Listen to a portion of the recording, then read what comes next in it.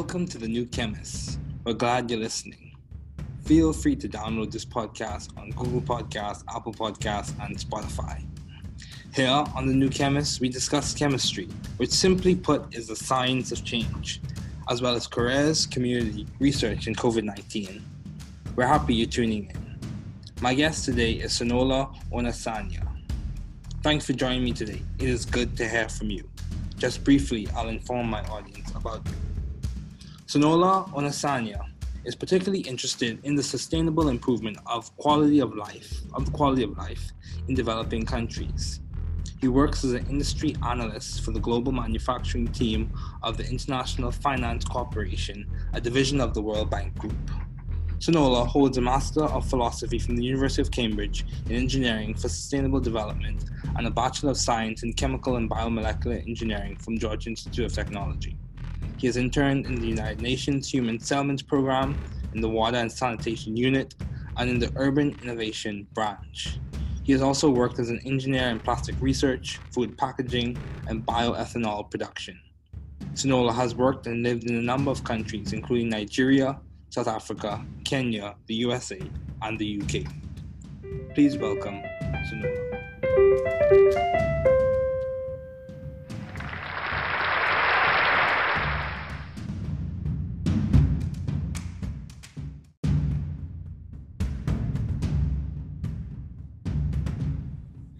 Thank you, Social, for joining me today. It's good to have you here. Happy to be here, man. Happy to be here. Yeah. So, what have been your long-standing interests in the field of science? So I'm gonna say two different things. When I first decided to go into engineering, it was, I guess, the biggest thing on my mind at that time was, the issue of like renewable energy, climate change was a big topic throughout my high school years, and I was good at math, I was good at science. I didn't particularly enjoy English, but I did like history, so I was in this point of making a decision whether to go to the humanities or go into the sciences. Being young, I didn't really know what I wanted, but I thought, hey, renewable energy is what I'm interested in. I'm also interested in improving places like Africa, so I decided to go into the sciences. But my first day at Georgia Tech, I met a guy who was in aerospace, and I asked him, so what's aerospace engineering? And he looked at me like, I don't know. And he asked me, what's chemical engineering? And I was like, I don't know. So it's like, I feel like a lot of people go into the sciences of just being good at math and science, which is okay. Yeah, I understand that. Yeah, man. So I understand that, because many times when you are someone who's good or gifted in math and sciences, people almost direct you in that direction or point you in that direction in terms of engineering or medicine or something of that along those lines. Exactly. Yeah, or grad school. So, given that you studied chemical engineering, why did you choose chemical engineering as a field to major? So again, this is 17-year-old, 16-year-old me making decisions, right? And there was two things. Firstly, my sister studied chemical engineering, and there was a lot of high praise for the topic in my family, even though I didn't really know what it was. I asked my sister what chemical engineering was, and she said process engineering, which was even more meaningless to me. But then she said organic chemistry.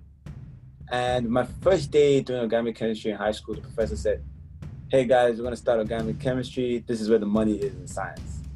And again, 16-year-old me, I was 15-year-old me, I don't know how old I was that class. I just paid attention. I just paid a lot of attention. And I got really good at organic chemistry because I was just paying a lot of attention during Orgo class. Okay, that's fair.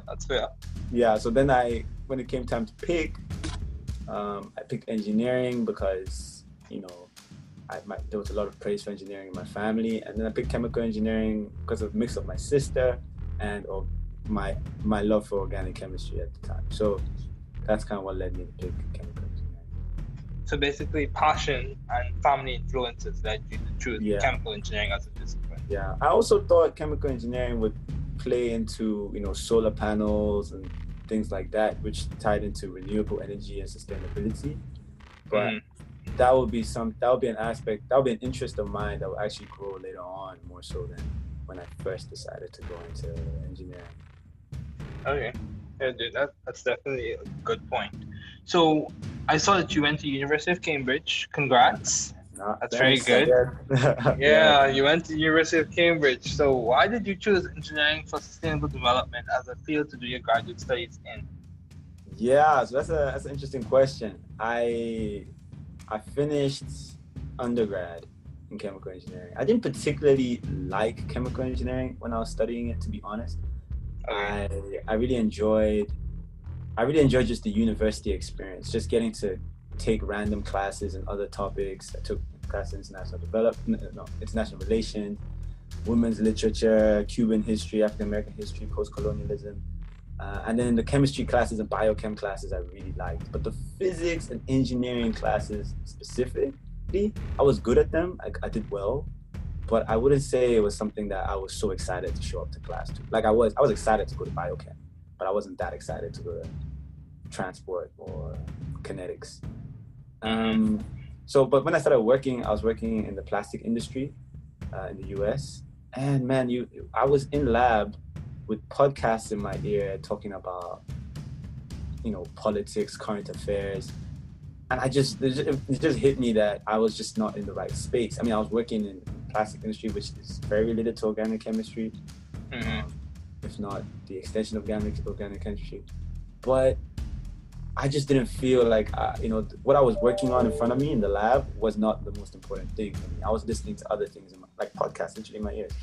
And so I started looking at master's programs, and I was looking at manufacturing engineering, engineering management, because I was thinking, look, let me go find a way to make engineering tie into my passion. So using engineering for industrializing developing countries.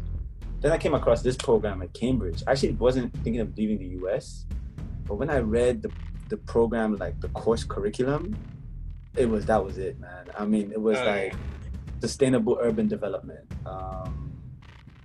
energy for rural development, how do I say it? Like sustainable architecture and urban design.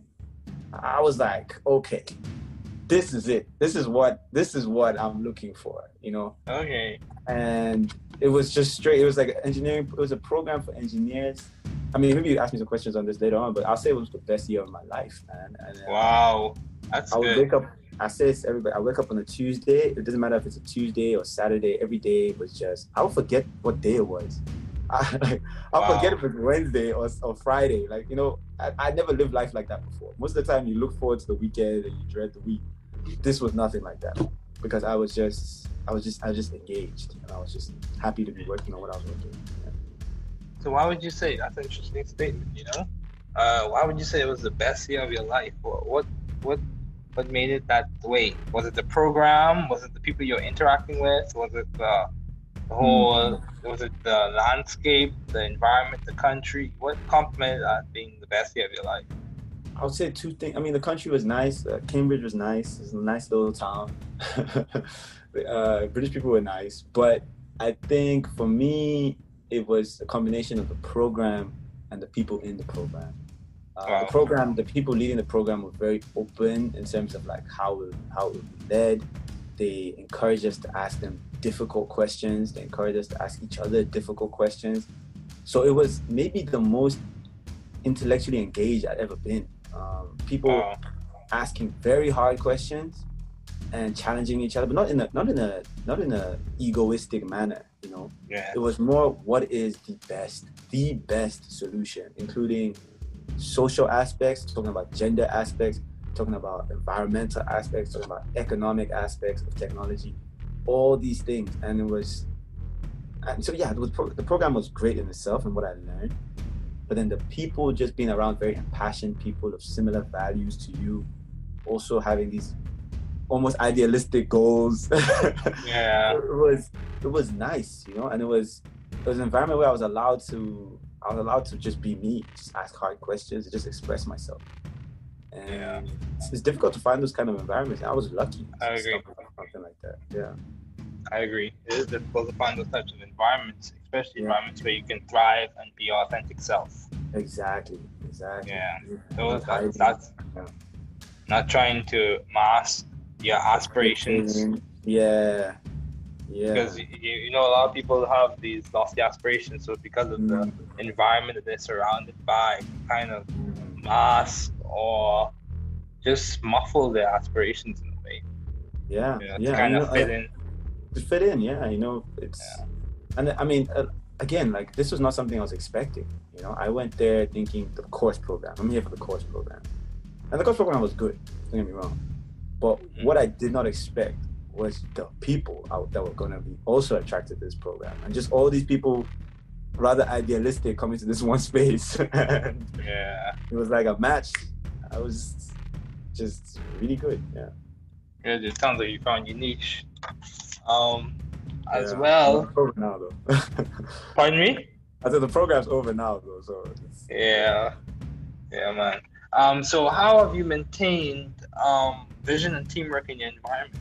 Given that all the things you do, you work at the, you work in a division of the World Bank Group. yeah. So how are you maintaining vision and teamwork in your environment? Vision and teamwork. Yes. Okay. Okay. So I think I'll talk about those two. Split the question in two. So, Yeah, vision. Vision for me, my vision, my goals is to contribute to this world in some kind of positive manner. Mm-hmm. While at the same time feed myself. Yeah, but yeah, that's true. It's very important. But to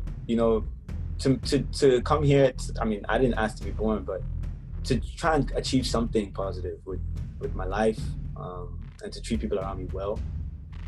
And I mean, holding on to that vision, because being in the World Bank Group, this is no longer academia surrounded by other young students where we can talk about big, lofty ideas, and try and think about the ideal. Here, you're dealing with other people who don't necessarily see the world the way you do. You're dealing with an organization that's very old and has had its impacts on the world, both negative and positive. Mm-hmm. And you have people who, I mean, it's the International Finance Corporation, right? So a lot of people here are involved in finance, not necessarily in engineering. And the conversations you get kind of like when you join any organization, you can start trying to fit in, trying to please others, and it's important. Yeah, okay, that's not necessarily wrong, but it's important to also keep your vision, your goals, and your ideals at the forefront. Like, you must have a guiding philosophy for how you work and what you want to do with your career. So I try to do that. I try to reach out to people in the office that are not in my team, that I think might have similar values to me. And I say, hey, let's have a conversation. I saw you at this WebEx call. Everything's virtual now, right? So I saw you on this WebEx call, and you were saying certain things that I found interesting. Could we talk some more? And try and keep developing my own personal vision, my own personal philosophy, my own personal ideas while still doing my work. Teamwork, I think I kind of touched on that in a way, but including others in what you do. I think a lot of people are very protective of their work. They think, oh, this person's going to take my idea and run with it and become a millionaire off me.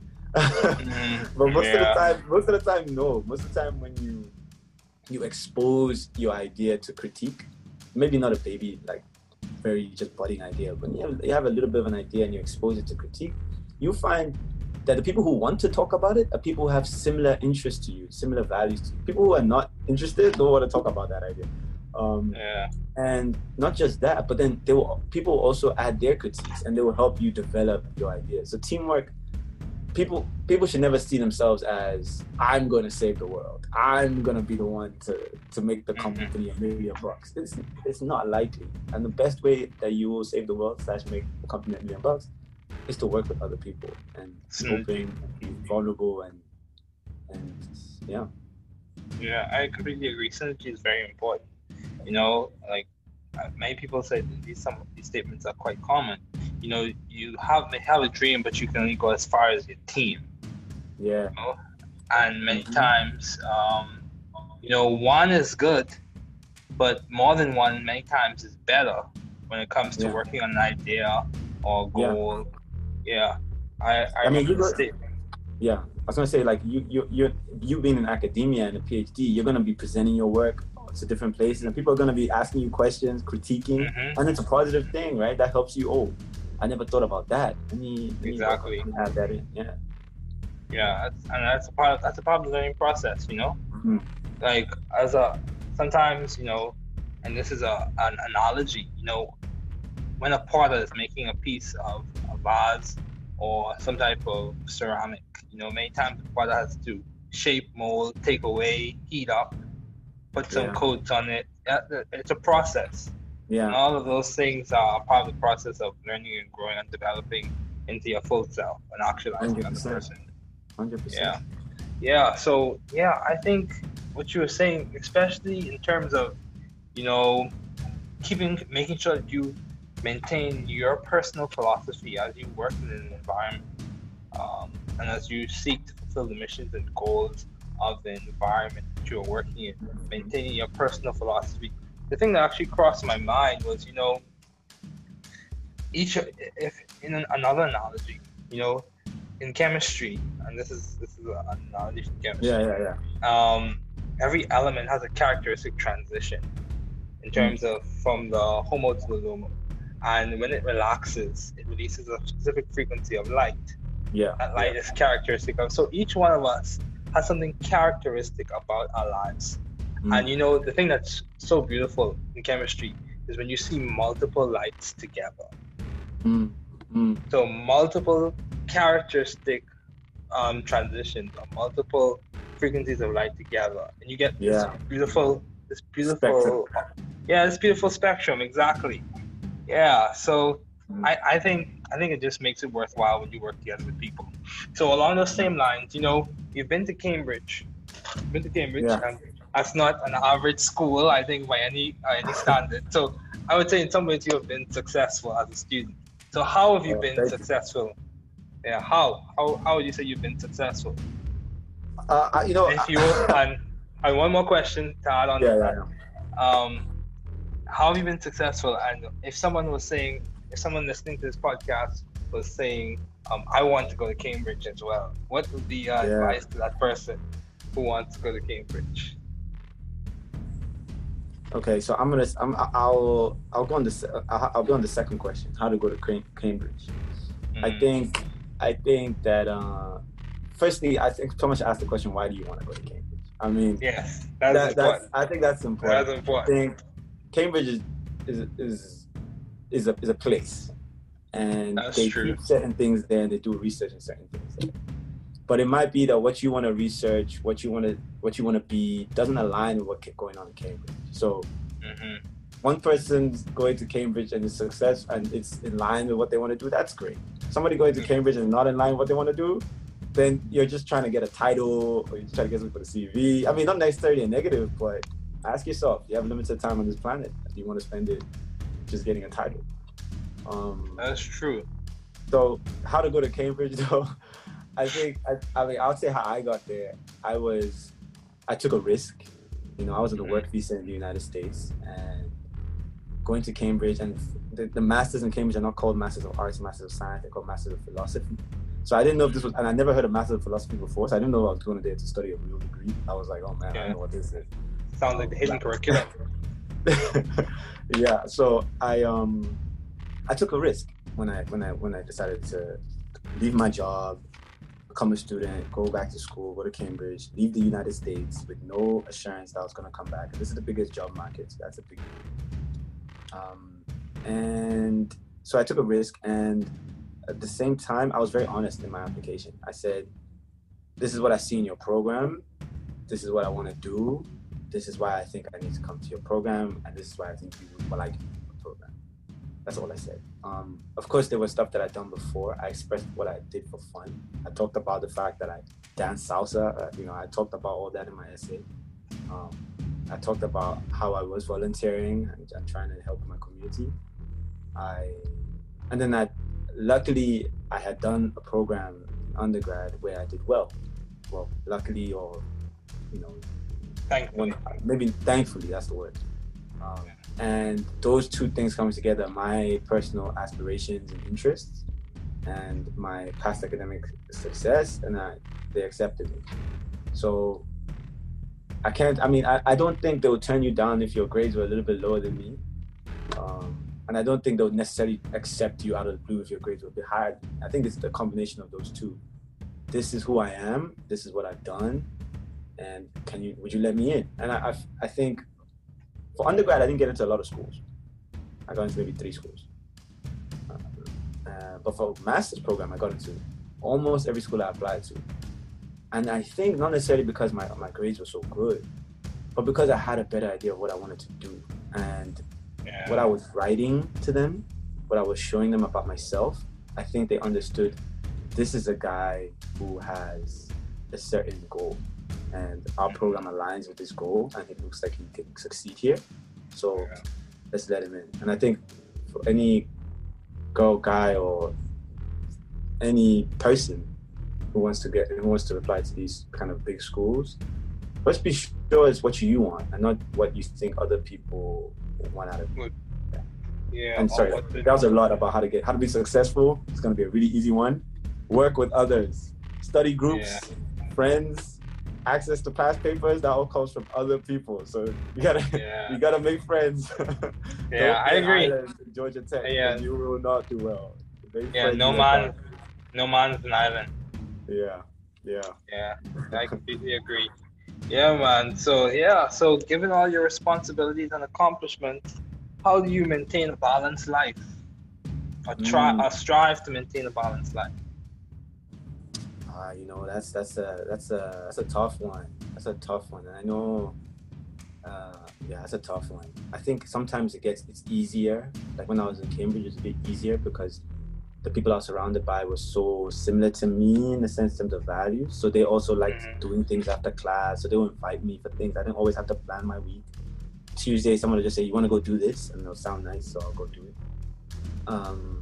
But now in the working world, or when you're working, it's a bit more, especially during COVID times. You really gotta take care of yourself. I mean, look, you see me here. There's nobody here. There's nobody next to me, right? So I'm alone for hours of the day, and that's not good. Human beings, we're not individuals like that. We can be introverted, but you still need that social interaction. You need it to stay mentally healthy. So I'm every day, man, I would joke you not, I try to take a walk with someone. I hit up with my friends in the town and want to take a walk.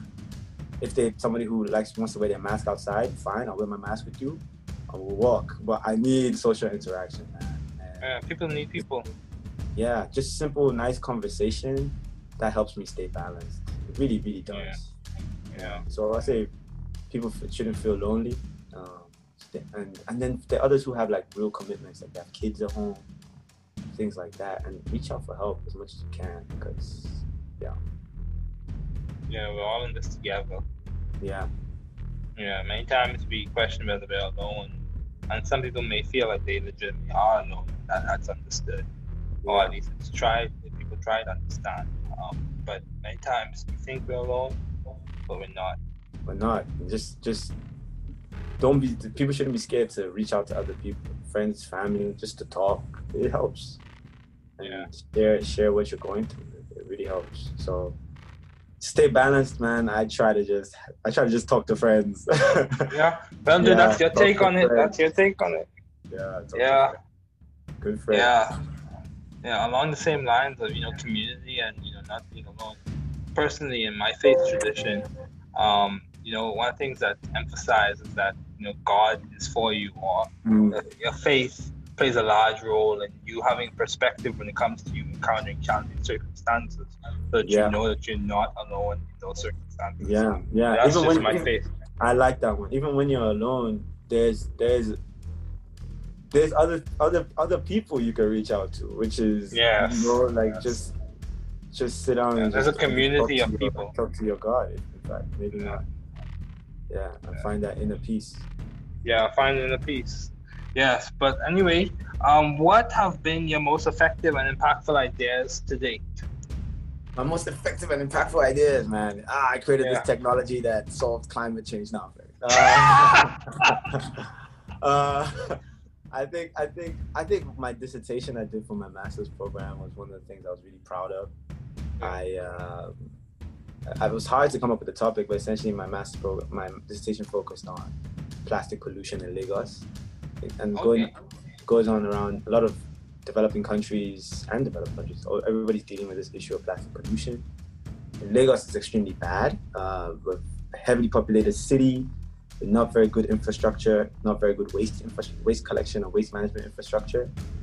So a lot of the plastic goes mismanaged into the environment. And I went to Lagos, I went to different parts of the city, interviewed different individuals, government officials, NGO workers, businesses, trying to understand what was the issue, what are the barriers to solving the issue, and what are possible solutions. I'm wanting to publish my dissertation, but I am so slow. I am so slow at editing it down for a journal. But I'm really planning, I'm really hoping to. If not, I'm just gonna put this thing on my LinkedIn page at least. Just because it's just something to share. I would like to share. I can talk a little bit about the solutions that I'll talk about one thing about it. I know we're running low on time, so I'll wrap this quick. So there's a lot of waste picking that goes on in developing countries, and a lot of that waste picking is done by informal workers. A lot of those informal workers are children or struggling mothers, and it's not healthy work. It's not good public health work. It's not safe. And a lot of countries are not dealing with that informal labor that underlies their waste management infrastructure in a lot of countries. So I think that's something that needs to be addressed. So that's a social sustainability issue at most, that coincides with an environmental issue. So none of these things stand alone. But yeah, dude, I completely agree, because many times we look at these issues in isolation, but there are granularities associated with these issues, and the issues many times are connected in terms of social frameworks, environmental frameworks, personal, physical, mental, all those things play a large role. When it comes to issues that pertain to people's lives. So, my last question for you: how do you maintain view of the bigger picture in your career and in your life in general, especially when you encounter challenging circumstances?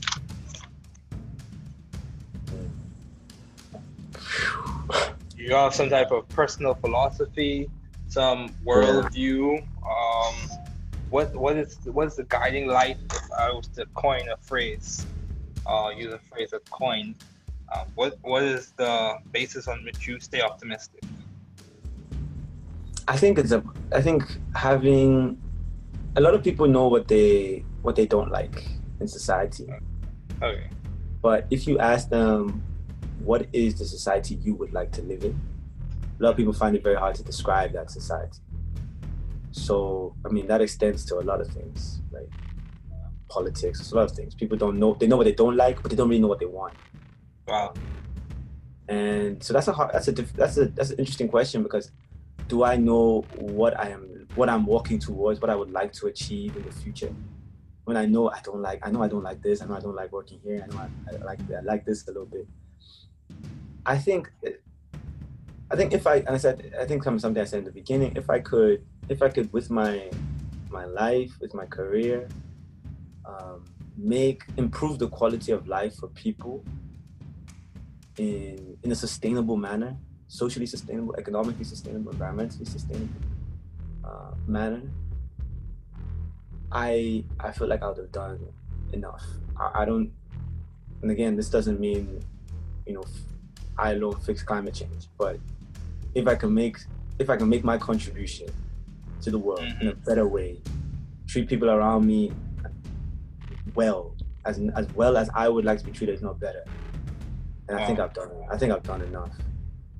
And people need to recognize when they've done enough, because a lot of people hold themselves to such high standards, so unrealistically high standards, and that can hurt you. Even when you're succeeding, you think you're failing.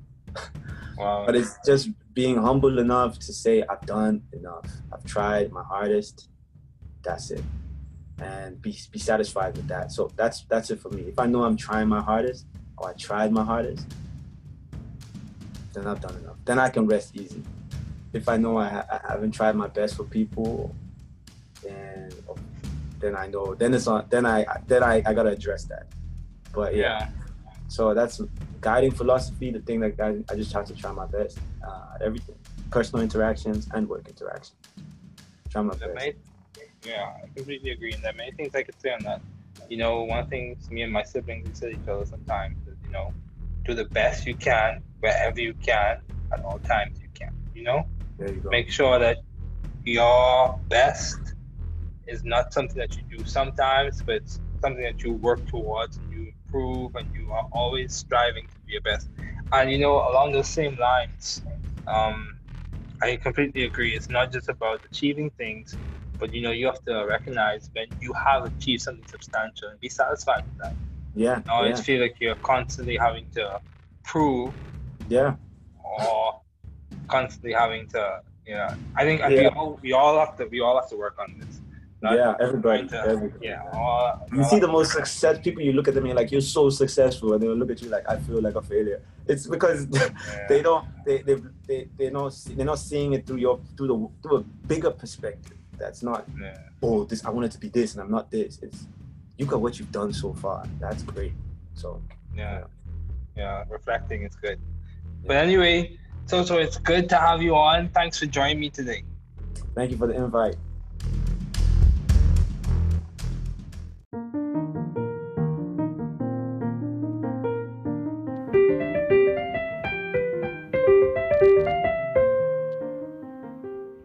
Thanks for listening. We're glad you were able to tune into this podcast. Once again, this is The New Chemist, where we discuss chemistry, which simply put is the science of change, as well as the other sciences, careers, community, research, and COVID-19. Thanks again for listening. Note, the views on this podcast represent those of my guests and I.